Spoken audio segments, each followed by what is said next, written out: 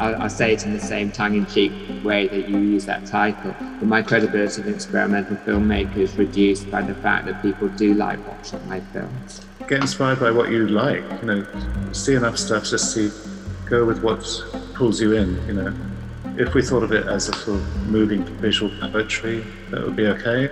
I think experimental film is drawing on ideas and images and strategies which it shares with painting and photography and music, and if you open yourself up to looking at it in that way, then it sometimes makes more sense than if you come ready to view a story. You can have a journey of your own thoughts and emotions inside it. What I would say to approach it without so many preconditions and try it, although that's hard, viewing it for what you're looking at in the present time.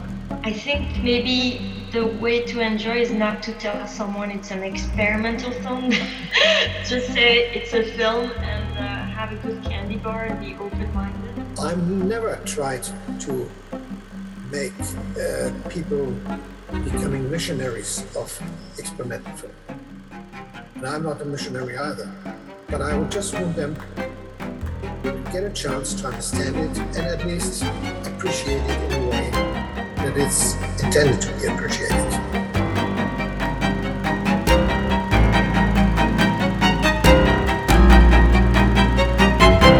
When you are in front of a work of art, it will give you energy to do something and to be yourself.